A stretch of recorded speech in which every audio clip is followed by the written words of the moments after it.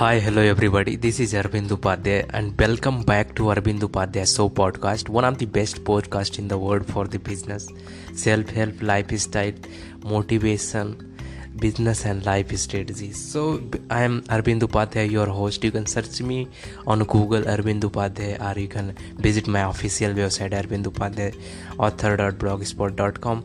Otherwise go to the Google, search about Arvind Upadhyay books, videos. I am available on YouTube, every medium, Quora, everywhere. You can follow me there wherever I am available. And this podcast, as you know, that brought to you by the Arvind Upadhyay Books and Arvind Enterprises Group, and the Career Bro, which is a subsidiary with the Arvind Upadhyay International Career Counseling firm and franchises. So in this episode, we are talking about the concious spending, how to save 100 per month and still buy what you love. So how you can save your spending. I used to find the ridiculous when people said you could judge a person by their belt or shoes. Are you kidding me? Can I tell that what kind of the soup you like by the earring or bearing? Get the hell out of here. Recently, however, I discovered I was wrong. It turned out there is a one universal shortcut to discovering someone's true character.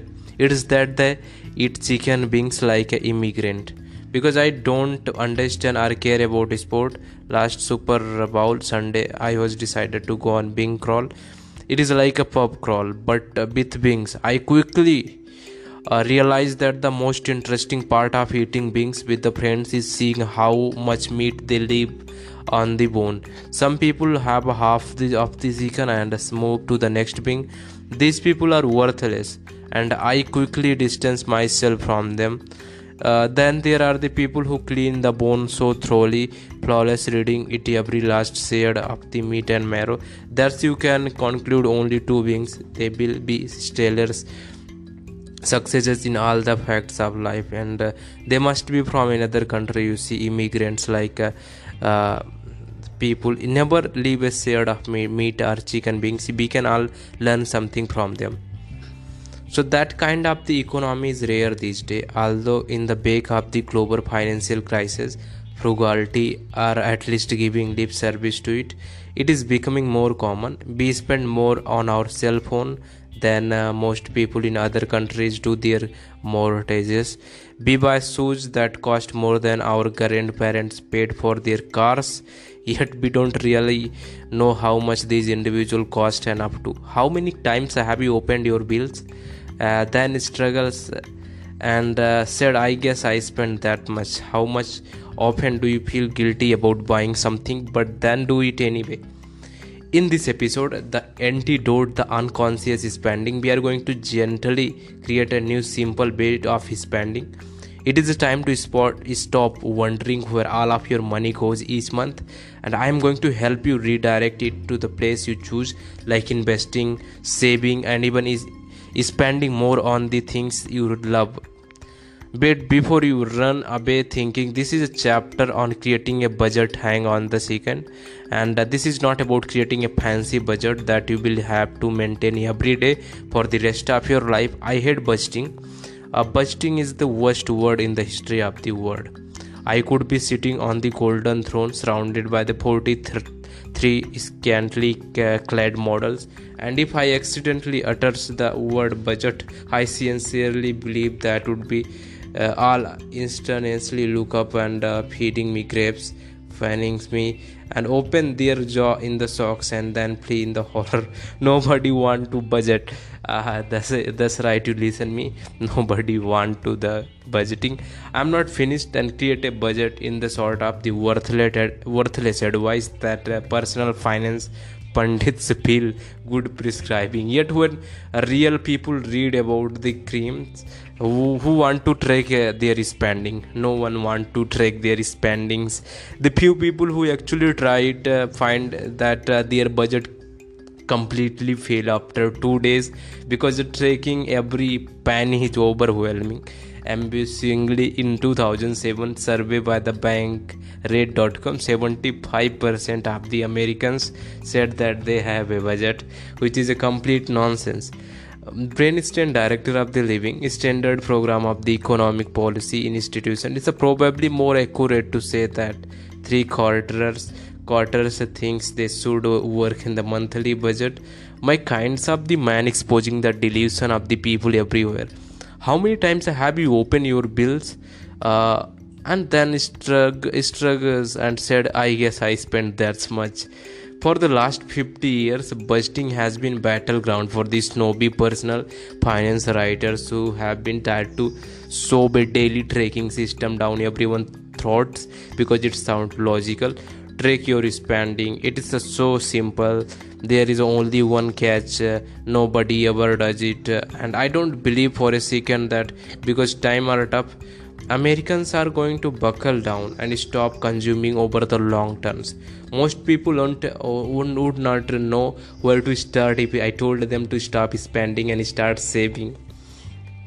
I might as well try to convince to dance a jig. Many of my friends just throw up their hands when they have done something stupid with their money and don't learn from their mistakes. I see people get out of the huge credit card debt, and once their balance are wiped clean to zero, start the process of maxing out their cards again. So because we know that budget don't work, I'm not about to make the same mistake in recommending them to you. Let's try something that actually works. Forget budgeting. Instead, let's create a concious spending plan. What if you could make sure that you were saving and investing enough money each month and then use it the rest of your money guilt that you have to plan where you want your money to go ahead of the time. Even would it's worth taking a couple of the hour to get set up so you can spend on the things you love. It will automate your savings and investing and make your spending decision crystal clear. When your friends say, I never have any money, you're going to wonder why they don't just spend a couple of hours, set things up right like you did.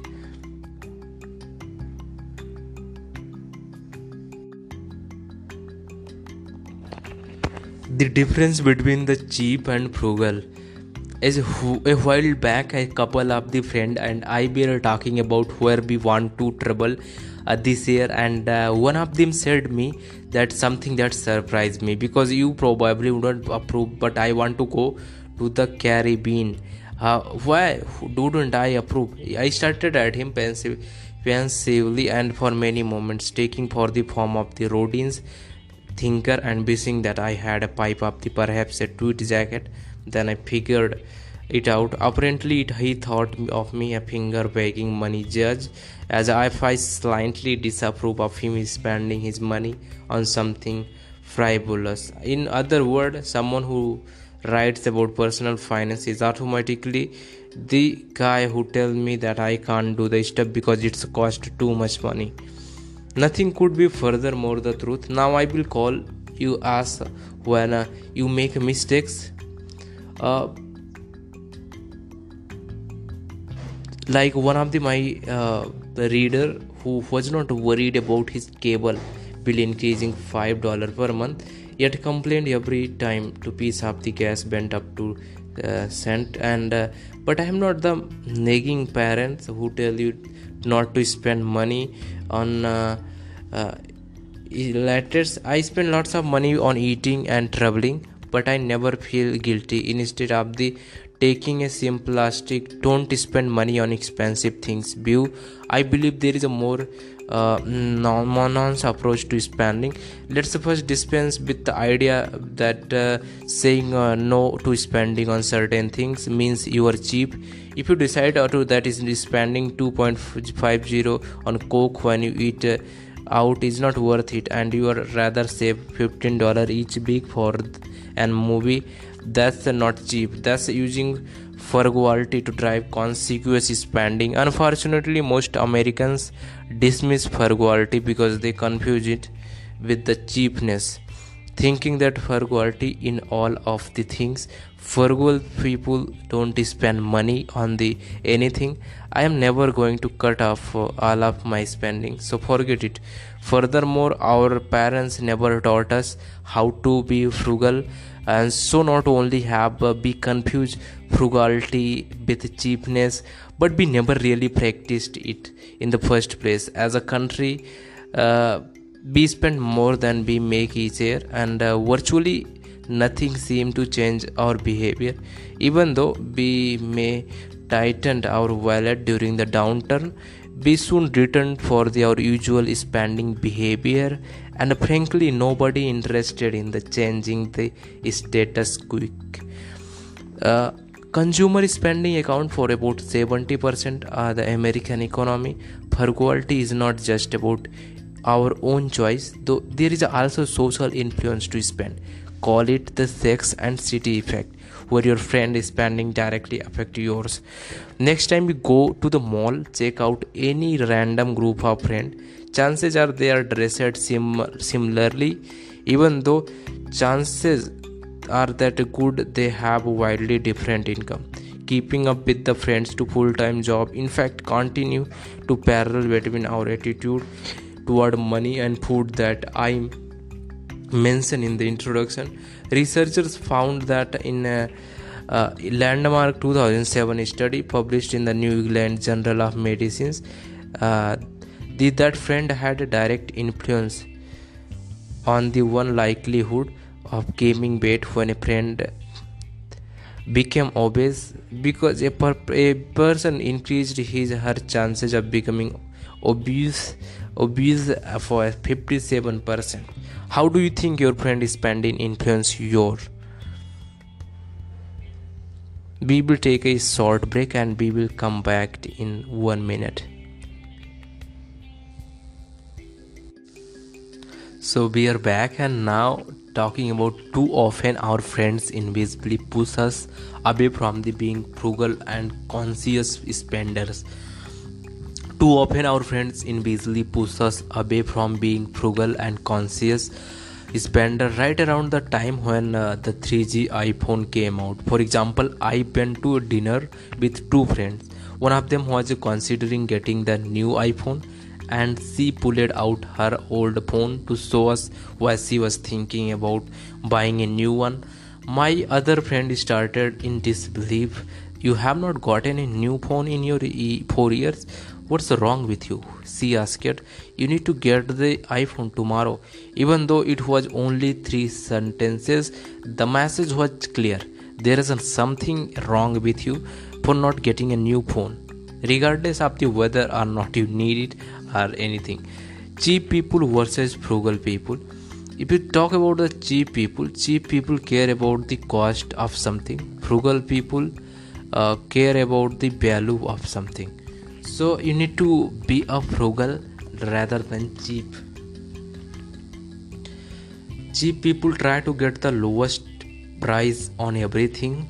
Frugal people try to get the lowest price on most things, but are willing to spend on items they really care about. Cheap people are cheapness affect those around them. Frugal people, frugality affect only them. So spend on what you love. The clear message I want to give you, that spend on what you love. Frugality is not about cutting your spending or everything.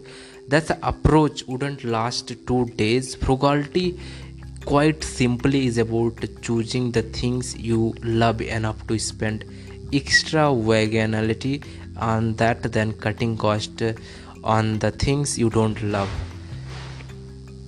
The mindset of the frugal people is the key of being rich. Indeed, as the researchers behind the landmark book The Millionaire Next Door discovered, 50% of the more than 1,000 millionaires surveyed have even never paid more than $400 for a suit, $150 for a pair of shoes, and $235 for a wristwatch. Again, frugality is not about simply cutting your spending on various things. It is about making your own decision about what's important enough to spend a lot on, and making your own decision, like what is not, rather than blindly spending on everything. The problem is that hardly anyone is deciding what's important and what is not important. And damn it, that's where the idea of the conscious spending come in.